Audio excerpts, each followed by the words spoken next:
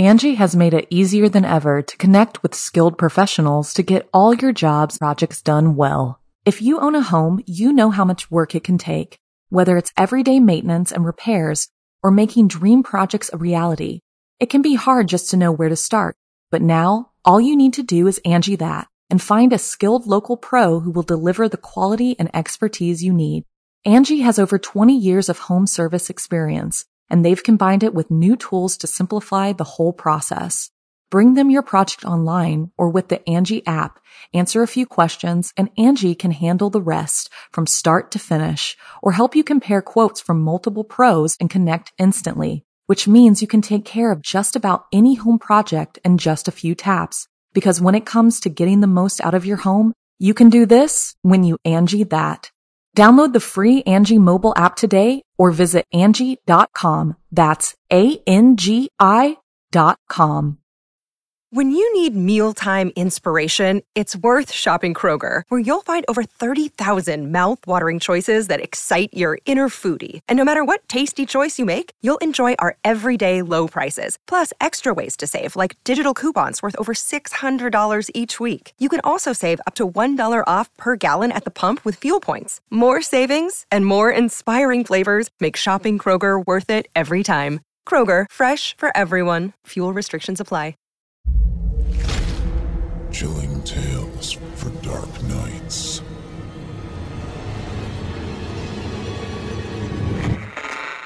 Want to make sure you never miss a Chilling Tales for Dark Nights video again? Be sure to subscribe and hit that bell to turn on notifications. It's time to turn off the lights and turn on the dark. Chilling tales for dark nights.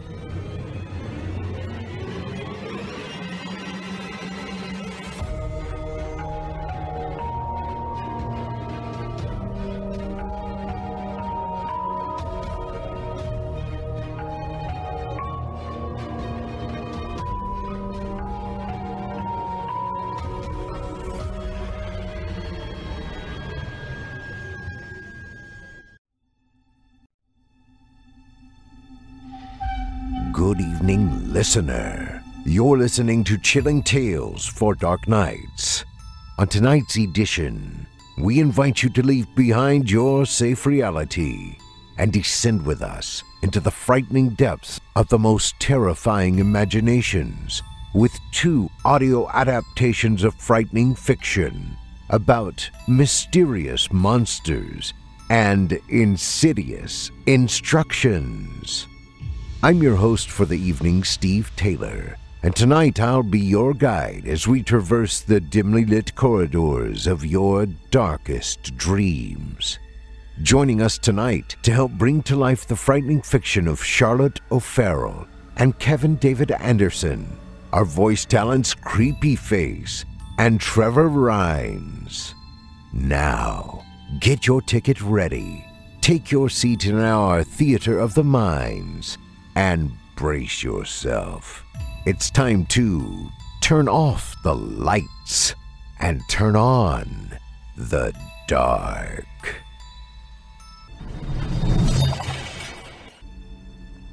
Our first tale of the evening is written by Charlotte O'Farrell and is performed by Creepy Face.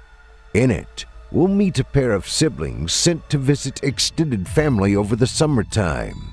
They decide to research the local legends of their area, but you know what they say about curiosity. And without further ado, I present to you Loch Ness. Every summer of our childhood, my twin brother Edmund and I endured a trip to Scotland. We never wanted to go. My parents sent us up there to visit an aunt and uncle we barely knew, and didn't even see for the rest of the year. They said it was to broaden our horizons and give us something to do. But my parents both worked high-powered jobs in finance. Packing us off to Scotland every summer let them work long hours without the guilt of leaving us home alone. It gave us some financial security, but we were never in any doubt that their jobs came before us.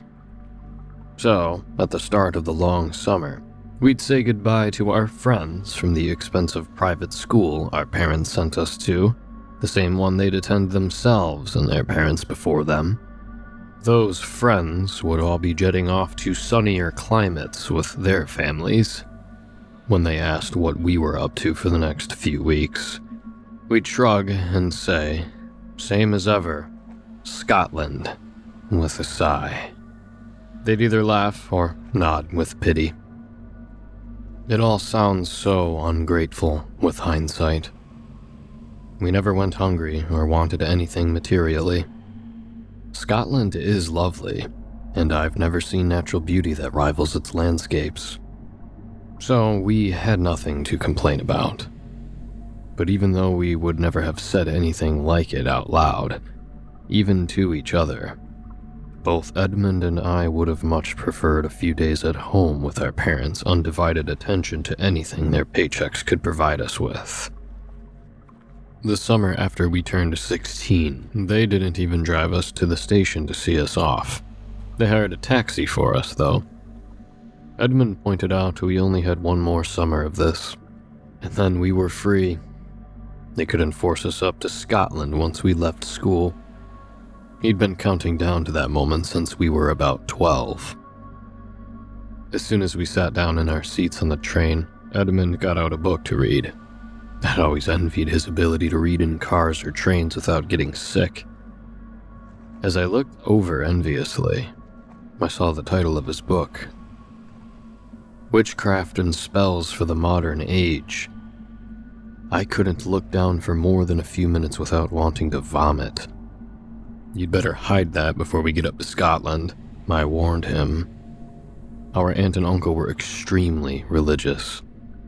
Most days, they'd attended an austere stone chapel in the village over, led by a preacher who spoke much more often about the fires of hell than God's love and forgiveness. They had a fear of anything occult that felt almost superstitious. For them, demons were not an abstract idea or a metaphor. They were a concrete reality, and they were always around us, ready to pounce and drag our souls to hell at the first opportunity. To my 16-year-old self, these ideas seemed alien and, frankly, ridiculous. Our school had an Anglican chapel that we were all forced to attend a few times a year, but I spent most of those trying to stay awake. Edmund held up his book proudly and grinned at me on the train. "This is research," he said. "The first night we're sneaking out and going to Loch Ness." I stared at him for a moment, wondering if I'd missed something crucial. Our aunt and uncle's village wasn't far from the famous Loch Ness, and we'd had a few walks around there when we were little. But what was the link with witchcraft? The Loch Ness monster's got something to do with spells? You want to attract it to the surface with some magic? I asked, bemused. Edmund rolled his eyes. He was only 15 minutes older than me, but liked to emphasize those 15 minutes. I hated when he did that to me. "It's nothing to do with the monster," he sighed. "The monster's a myth. It's to do with the portal to hell." I burst out laughing. What in the hell was this? Are you kidding me? A portal to hell? Edmund didn't seem put off by my doubt.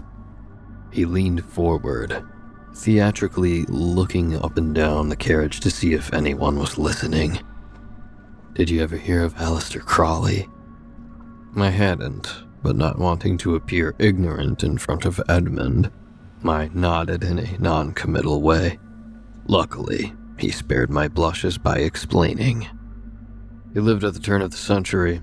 They called him the most wicked man in the world. He was into the occult, dark magic, summoning demons and everything. He owned a manor house on the banks of Loch Ness called Boleskine House. He leaned in closer and started to whisper. "He went up there once to perform a ritual. it wasn't evil in itself. He wanted to summon his own guardian angel.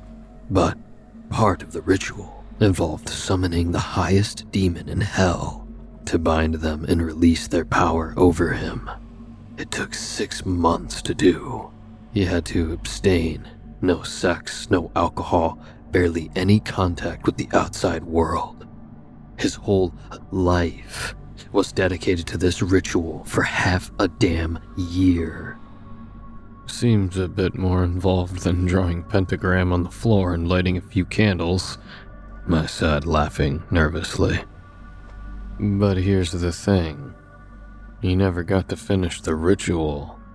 He summoned the demons, then left before he could try to send them back to hell.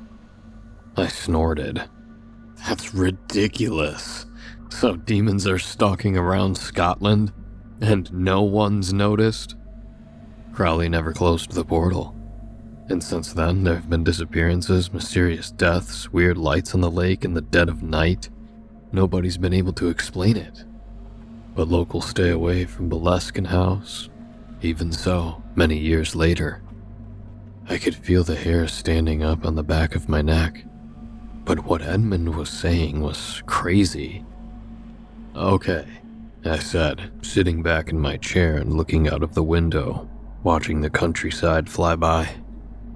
If what you're saying is true, how come nobody's ever heard of this? You mentioned Loch Ness. People think of Nessie, little survivor dinosaurs or sea serpents swimming about, getting photographed every so often. Not demons.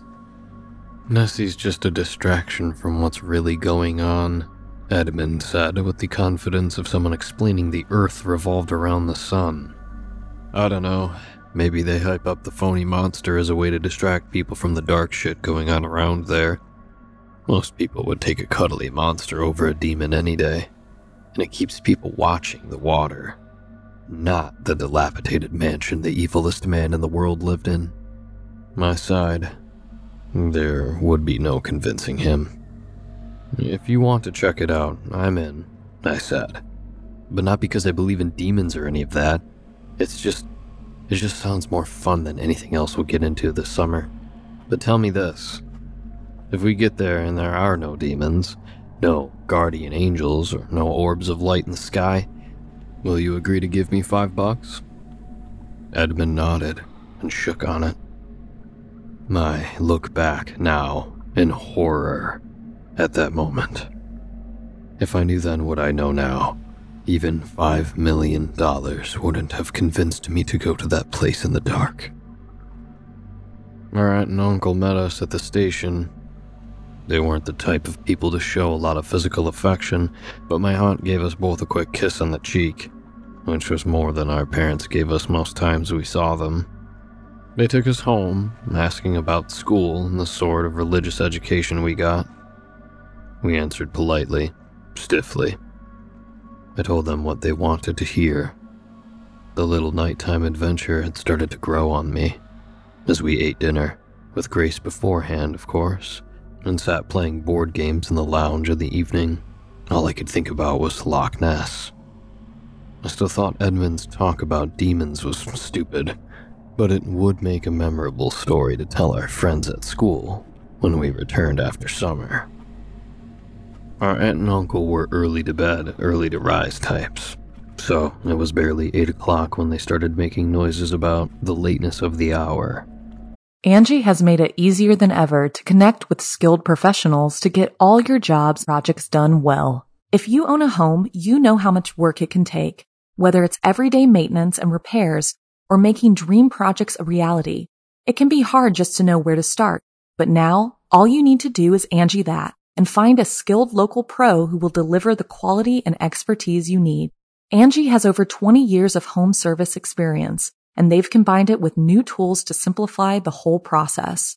Bring them your project online or with the Angie app, answer a few questions, and Angie can handle the rest from start to finish, or help you compare quotes from multiple pros and connect instantly, which means you can take care of just about any home project in just a few taps. Because when it comes to getting the most out of your home, you can do this when you Angie that. Download the free Angie mobile app today or visit Angie.com. That's ANGI.com. Edmund and I, feigning yawns, agreed. We laid in our twin beds in the spare room for well over an hour, listening out for any signs of life. We heard them get dressed, chat a little, pray, then turn out the lights. Once an extra few minutes had passed, I heard Edmund gently ease himself out of bed. He'd packed his sneaking out kit close to the top of his suitcase and left the suitcase open. This made it easy to slip the stuff we were taking out without making any unnecessary noise. I checked the bag, a torch, a change of clothes for us both, his magic book, some money, and a knife for protection. We eased our bedroom window open and snuck out into the cold air of the night. The terrain was rugged. Recent rainfall had made the house's surroundings muddy, despite the time of year. We slipped and tripped over rocks so many times we lost count. Edmund insisted on holding the torch and went in front, so I was the one falling face first into the wet grass most of the time. How neither of us ended up with a twisted ankle or knocking ourselves unconscious on that walk into town, I'll never know. Maybe it was fate that we went to Loch Ness that night. Once we were in the center of the tiny town, getting to Loch Ness became easy. We would take the last bus up to it, have our little exploration, then hitchhike home. We were used to hitchhiking.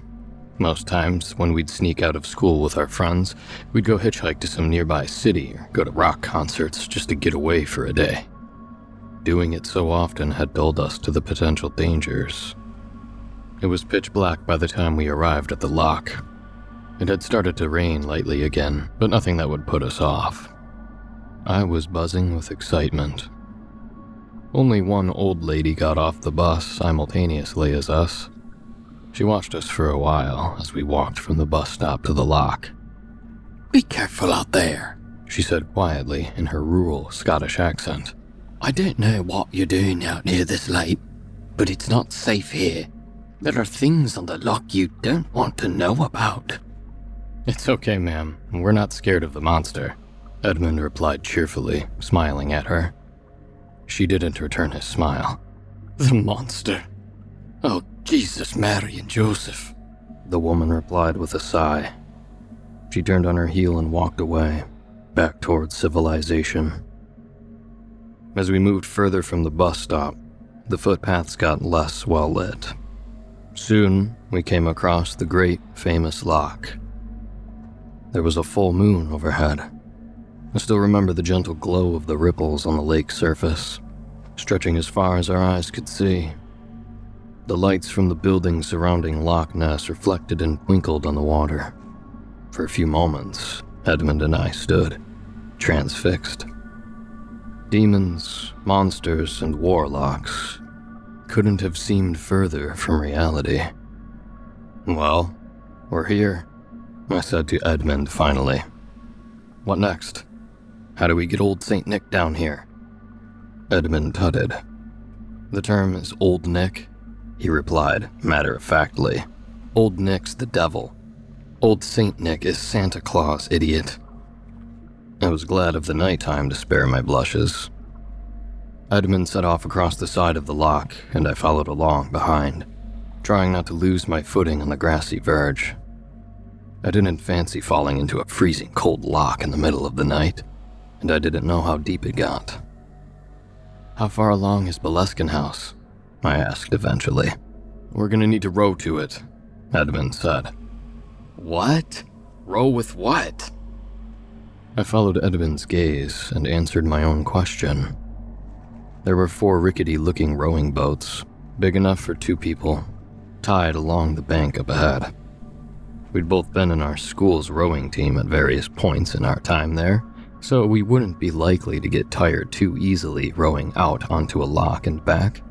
But I felt uneasy about the idea of stealing one of these boats, and even more so about the prospect of taking to the water in boats that looked like a slight wind could break them. "We're just going to steal?" borrow, Edmund corrected. But we're going to borrow one. Nobody will ever know. And let's face it, they're not being used. I couldn't argue with the logic. We raced down to the boats. I picked out the most sturdy one, with 2 solid-looking oars for us to use. Edmund threw our supplies in and lowered himself into the boat. I supported his weight easily. He nodded and pointed the torch at my feet so I could see how to jump in. The boat was so small, our knees touched when we sat down in it. I could feel the wooden sides pressing against my thighs at both sides. Every small movement of the water felt like we could be tossed into the lock at any moment. I felt my anxiety melt away as we rowed out onto the water and started to get into the rhythm of the water's movements. And for the first time since we'd snuck out of our aunt and uncle's house, we started to have fun. Edmund brought his oar down especially hard, splashing water into my face. Laughing, I returned the favor.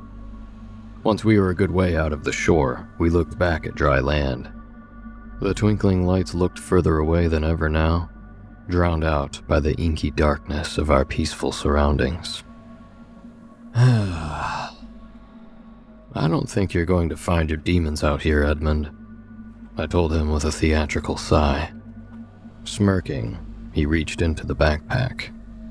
Don't be so sure, he said, producing the book on magic he'd been reading on the train up to Scotland. We haven't started the ritual yet. I sat back on the bottom of the boat. There wasn't much room for me to stretch out, and laughed into the void. I could hear the sound echoing around. Edmund, this is... But he wasn't listening. He'd opened the book to the page he'd bookmarked. He'd held it open in one hand, balanced on his knees, and held the torch with the other so he could read out the strange incantations. There was my 16-year-old brother, brow furrowed in concentration, reading what sounded like a cartoonish mockery of a Latin text. Deadly serious, he started reading out the words of the spell. He stumbled over his lines a few times. Having felt scared at the beginning of our little adventure, I now found myself struggling not to giggle. What the fuck were we doing out here? Trying to summon demons in the middle of Loch Ness, rather than tucked up in bed? It was ridiculous. I started to gently rock the boat and shout out faux Latin phrases of my own. Anything that sounded official or spiritual. Our fiercely Protestant aunt and uncle would have been almost as horrified by the approximation of Catholicism as our childish dipping into the occult. Edmund shot me an irritated look, but continued on with his reading. I was still gently rocking the boat when something bumped the side of it with some force. The crash was loud, and we were both thrown to the side. What the hell? I started to say. Another bump, a third impact. This one shattered some of the wood. Luckily for us, the break was above water level. This time, whatever was crashing into us was huge, powerful, and angry. I grabbed my oar. Quickly! I shouted to Edmund, but he wasn't listening. He was perched at the side of the boat, fixated by whatever was hitting us. I'd never seen his face like that before. A mixture of terrified and awestruck. I didn't want to see whatever this fucking animal was that was nearly sinking us. I snatched his oar and started rowing for my life. The boat moved, but it wouldn't go where I wanted it to. It kept going in circles on the spot. The harder I rowed, the faster it span, like we were caught in a whirlpool. I caught a glance at the thing trying to sink us. This was Nessie, all right, or so I thought. I saw flashes of turquoise scales, a serpentine head as large as a dog. But what really caught my attention were its eyes. Red, slit-like eyes that darted from side to side as it eyed up its meal. "She's beautiful," breathed Edmund. I wanted to slap him. "Snap out of it and help me row!" I screamed. He didn't even look back at me. The demon has come. We called, and she came. She came. She's here to do our bidding. We're going to have all the powers of hell at our disposal." His voice didn't even sound like his own anymore.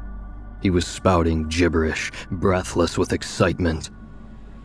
The great beast raised its head above the water and let out a ferocious growl. The sound reverberated through my bones. Just hearing it made my skull feel like it was going to explode. Defeated, I stopped rowing. The spinning of the boat was making me sick. "Help us! Help!" I started to shout at the top of my lungs. My cries echoed, but if anyone in those lakeside houses heard me, they didn't respond. No one was coming for us. Edmund leaned towards the water. "Take me, Demon Queen," he shouted. "Are you fucking mad?" I tried to pull him back into the boat. I really did. But the monster moved so quickly. I've played that moment repeatedly in my mind, wondering if there was anything I could have done differently. It rose its eel-like body into the air, splashing water everywhere. Edmund raised a hand as if he expected it to take him away. Instead, Nessie dipped down and ripped his arm off. I heard the sound of flesh tearing and bone shattering. My brother keeled back, nearly falling into the water, spraying blood as he went. The monster roared again and went in for another lightning-quick attack. This time it grabbed the skin flap from what used to be Edmund's shoulder.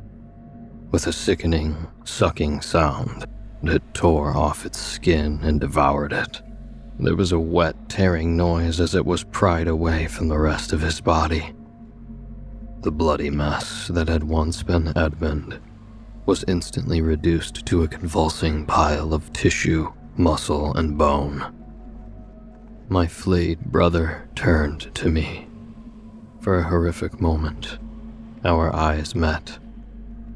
And despite the darkness at that moment, I could tell he was still alive.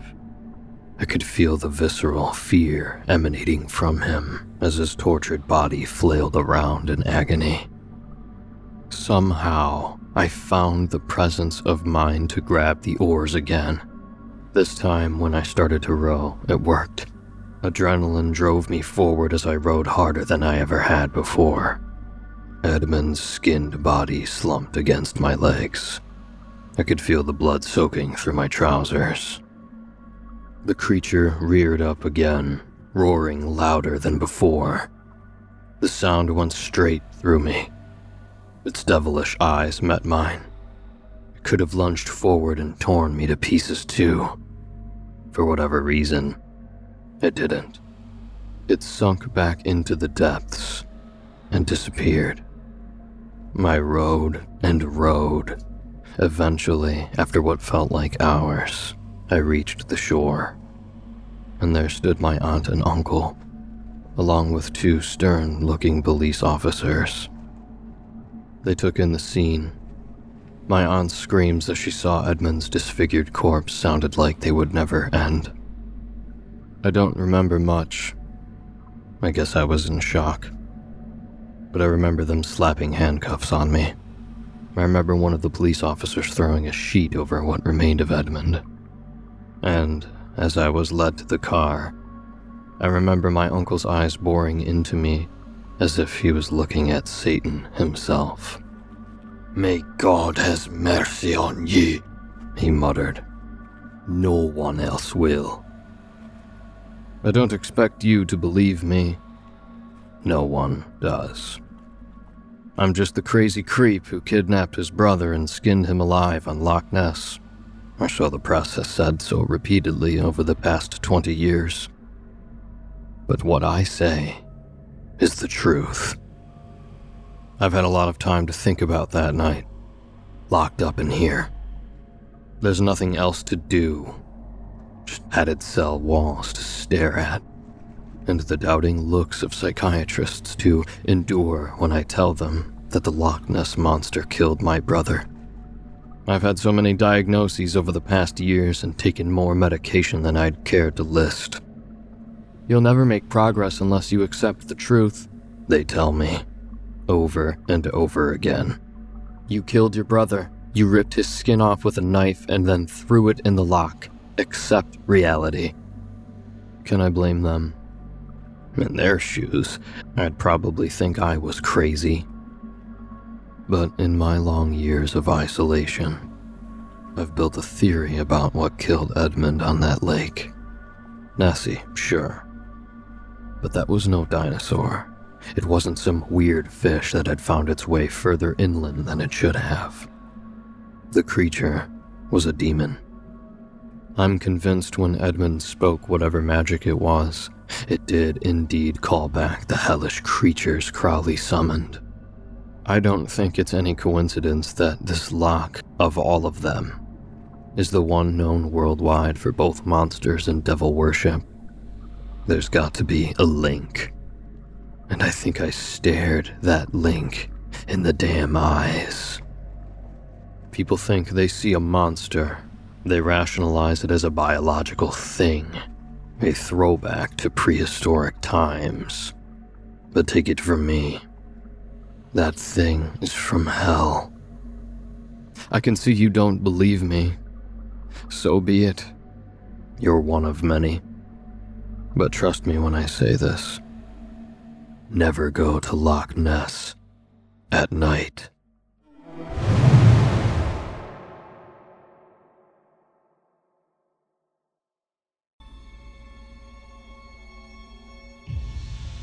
I hope you enjoyed Loch Ness, as written by Charlotte O'Farrell and voiced by Creepyface. Charlotte O'Farrell is a horror writer, a lifelong fan of the genre. She writes about all manner of the weird and wonderful. Her stories have appeared in anthologies and podcasts. She also writes daily flash fiction on Twitter at CHAOFarrell, as well as Facebook. Our second tale of the evening comes to us from author Kevin David Anderson and is performed by Trevor Rhines. So, you have captured a fairy, properly smothered it in a jar laced with alcohol, and are now wondering what to do next. Stay tuned to find out. Now, without further ado, I present to you Mounting Fairies for Display. The following article first appeared in Decorating with Nature magazine, August 2019. Mounting Fairies for Display, a step-by-step how-to guide. Fun for the whole family, by Dr. Morgan Z. Vile. So, you have captured a fairy, properly smothered it in a jar laced with alcohol, and are now wondering what to do next. Why not share that trophy with friends and loved ones by preserving your prize in a beautiful display case or frame? Mounting fairies can be an exhilarating activity for the whole family, producing highly sought-after decorative centerpieces. Decorating guru Philip Yen says mounted fairies are the perfect accessory to any eclectic or feng shui decor. But even Joe Sixpack can enjoy a fine display of mounted fairies because preparing their bodies for viewing is a hobby that the entire family can enjoy. My sons and I have been hunting and mounting tiny folk for almost 20 years. It's a pastime that has helped us bond in ways I haven't been able to describe completely in over a dozen how-to books, available on Amazon, Barnes & Noble, and wherever fine books are sold. Now, what you will need to gather before unscrewing that jar are the following: an assortment of stick pins, tweezers, rubber gloves, a mounting board, the best kind are fashioned from balsa wood or styrofoam, several pieces of paper, earplugs, weights or clamps, and embalming aerosol. Aerosol not legal in California, but available in a pump spray. All these items can be acquired at your local hobby store. Step 1. Before unscrewing that lid, make sure you place earplugs firmly in your ears. Fairies emit a series of high-pitched screams while in their death throes, which dissipate, but more times than not are still held captive within the jar. Direct exposure to these high tones of anguish can cause erectile dysfunction, evacuation of the bowels, and promote allergies. If you have a dog, you may wish to put him outside. Step 2. Open the jar. After waiting at least 5 minutes for the death screams to dissipate, reach in with fingers or tweezers and retrieve your fairy carcass. Lay your prize face down in the beveled-out section of your mounting board. This bevel should be 3/4 of an inch wide and 1/2 inch deep. It is important to get to this step within 12 hours of death. You are in a race against rigor mortis. Any delay in mounting and preserving your fairy can end with dissatisfying and unsightly results. Step 3. Select your mounting pin and place the tip between the specimen's shoulder blades. Press gently but firmly, piercing the back and chest cavity and emerging through the sternum. Then, with caring hands, lift upwards on the wings until the impaled body slides up on the pin, becoming level with the mounting board's main surface. Then, and only then, can you remove your earplugs. Residual screams often linger in the lungs and are released when the pin punctures the chest. I went through more than one pair of pants before I learned that lesson. Step 4. With a steady hand, spread the wings flat on the board. Upon touching a fairy's wing, you will discover fine dust will come off on your fingertips. This dust comes from row upon row of tiny scales that cover the wing's delicate surface. It is these scales that make the lovely designs of color and light, but it is these same scales and excreting dust that gives the North American skunk fairy its paralyzing odor. Even in death, this noxious creature can have toxic effects. Proper breathing protection can mean the difference between a festive fairy mounting experience or a trip to the emergency room with all your limbs going numb. But let's assume we are dealing with a simple common variety fairy, such as the Bayou Betty or the New England Hockaloogie. Continue by laying pieces of paper over the wings, using pins to secure the paper to the board. Take care not to pierce these wings. They are as fragile as tissue paper and can rupture at the slightest provocation. Step 5.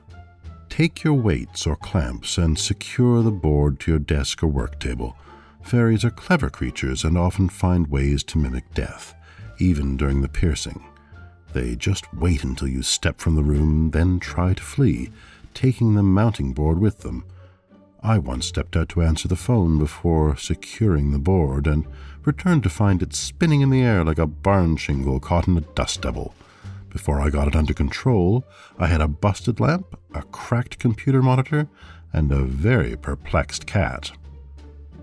Step 6. Let rigor mortis do its thing. That's right. You're done for the next 10 to 12 hours. You can spend this time stalking more fairies or curling up with one of my many how-to books published by the good people at Triple Serpent Press. Step 7. We're almost home now. After a minimum of 10 hours, release the pins holding the paper and you will notice that the wings are permanently spread out, displaying their wealth of beauty. You can now remove the fairy from the board, holding it by the head of the pin used to impale the chest. If you flip the fairy over and re-examine its face, you will notice that the expression frozen on its tiny features during suffocation is not a pleasant one.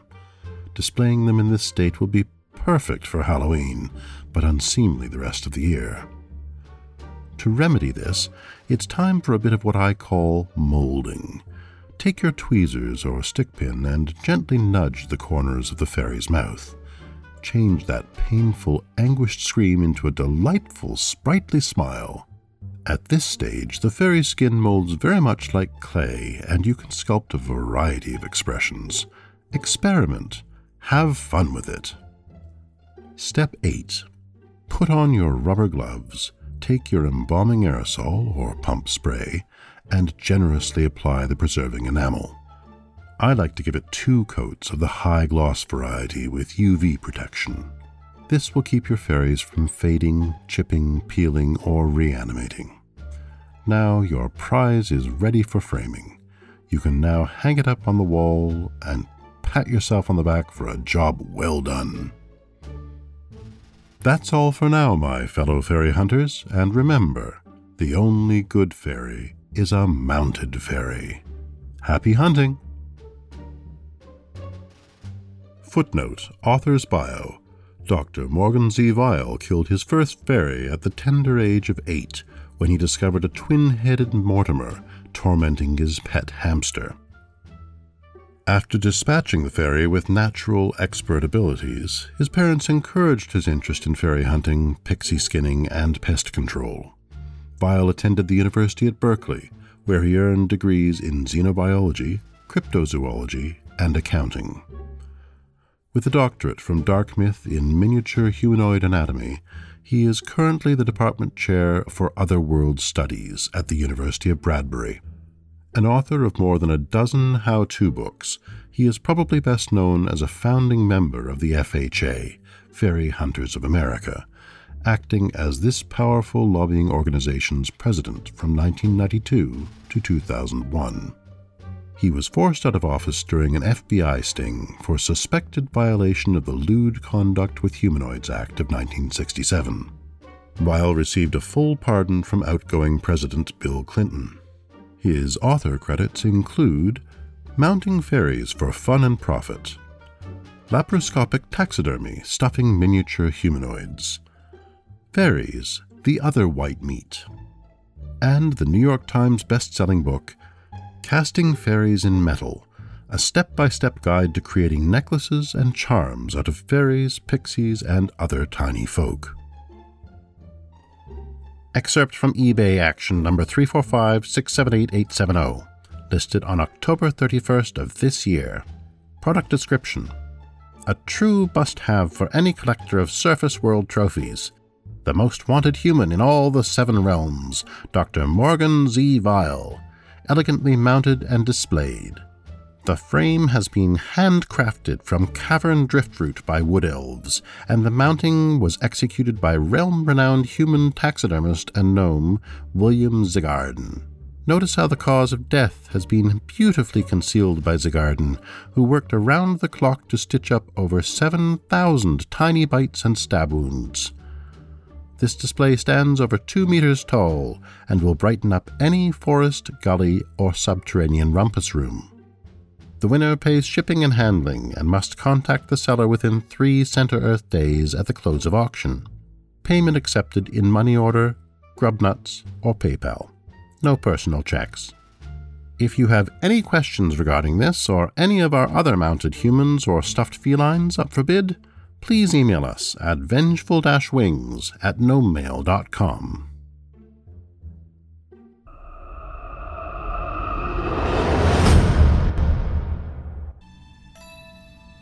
I hope you enjoyed Mounting Fairies for Display, as written by Kevin David Anderson and performed by Trevor Rhines. Trevor Rhines, quote, sounds like a dragon, like a landslide, like a force of nature, unquote, according to one Evil Idol fan. A Toronto-based voice actor since 2005, his low, rumbling voice has been heard on TV, radio, film, documentaries, audio dramas, podcasts, old-time radio play reenactments, and narrating on stage with orchestras. In under a year, he performed in all of Shakespeare's plays. He's also a board game designer who's quoted on DNA in the Dictionary of Canadian Quotations. Now, our weekly descent into the depths has just about come to a close. But before we go, I'd like to take a moment to thank you for joining us for tonight, and remind you to take a moment to stop by our iTunes page and leave Chilling Tales for Dark Nights a 5-star review and a kind word, and follow us on Facebook, Twitter, and Instagram if you haven't already. And of course, subscribe to us on YouTube, where you could find an archive of our work going back to 2012. And consider signing up as a patron at our website, chillingtalesfordarknights.com, to show your support and get all of our content ad-free. I'm your host, Steve Taylor, and it's been a pleasure. Tune in again next week when we once again turn off the lights and turn on the dark. Sweet dreams, listener. Sweet dreams.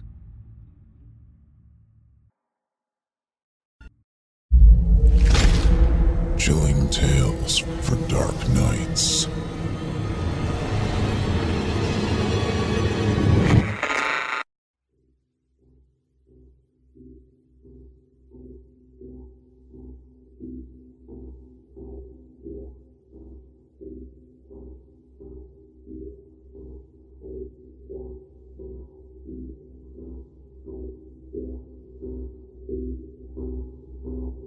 Angie has made it easier than ever to connect with skilled professionals to get all your jobs projects done well. If you own a home, you know how much work it can take, whether it's everyday maintenance and repairs or making dream projects a reality. It can be hard just to know where to start, but now all you need to do is Angie that and find a skilled local pro who will deliver the quality and expertise you need. Angie has over 20 years of home service experience, and they've combined it with new tools to simplify the whole process. Bring them your project online or with the Angie app, answer a few questions, and Angie can handle the rest from start to finish, or help you compare quotes from multiple pros and connect instantly, which means you can take care of just about any home project in just a few taps. Because when it comes to getting the most out of your home, you can do this when you Angie that. Download the free Angie mobile app today or visit Angie.com. That's ANGI.com.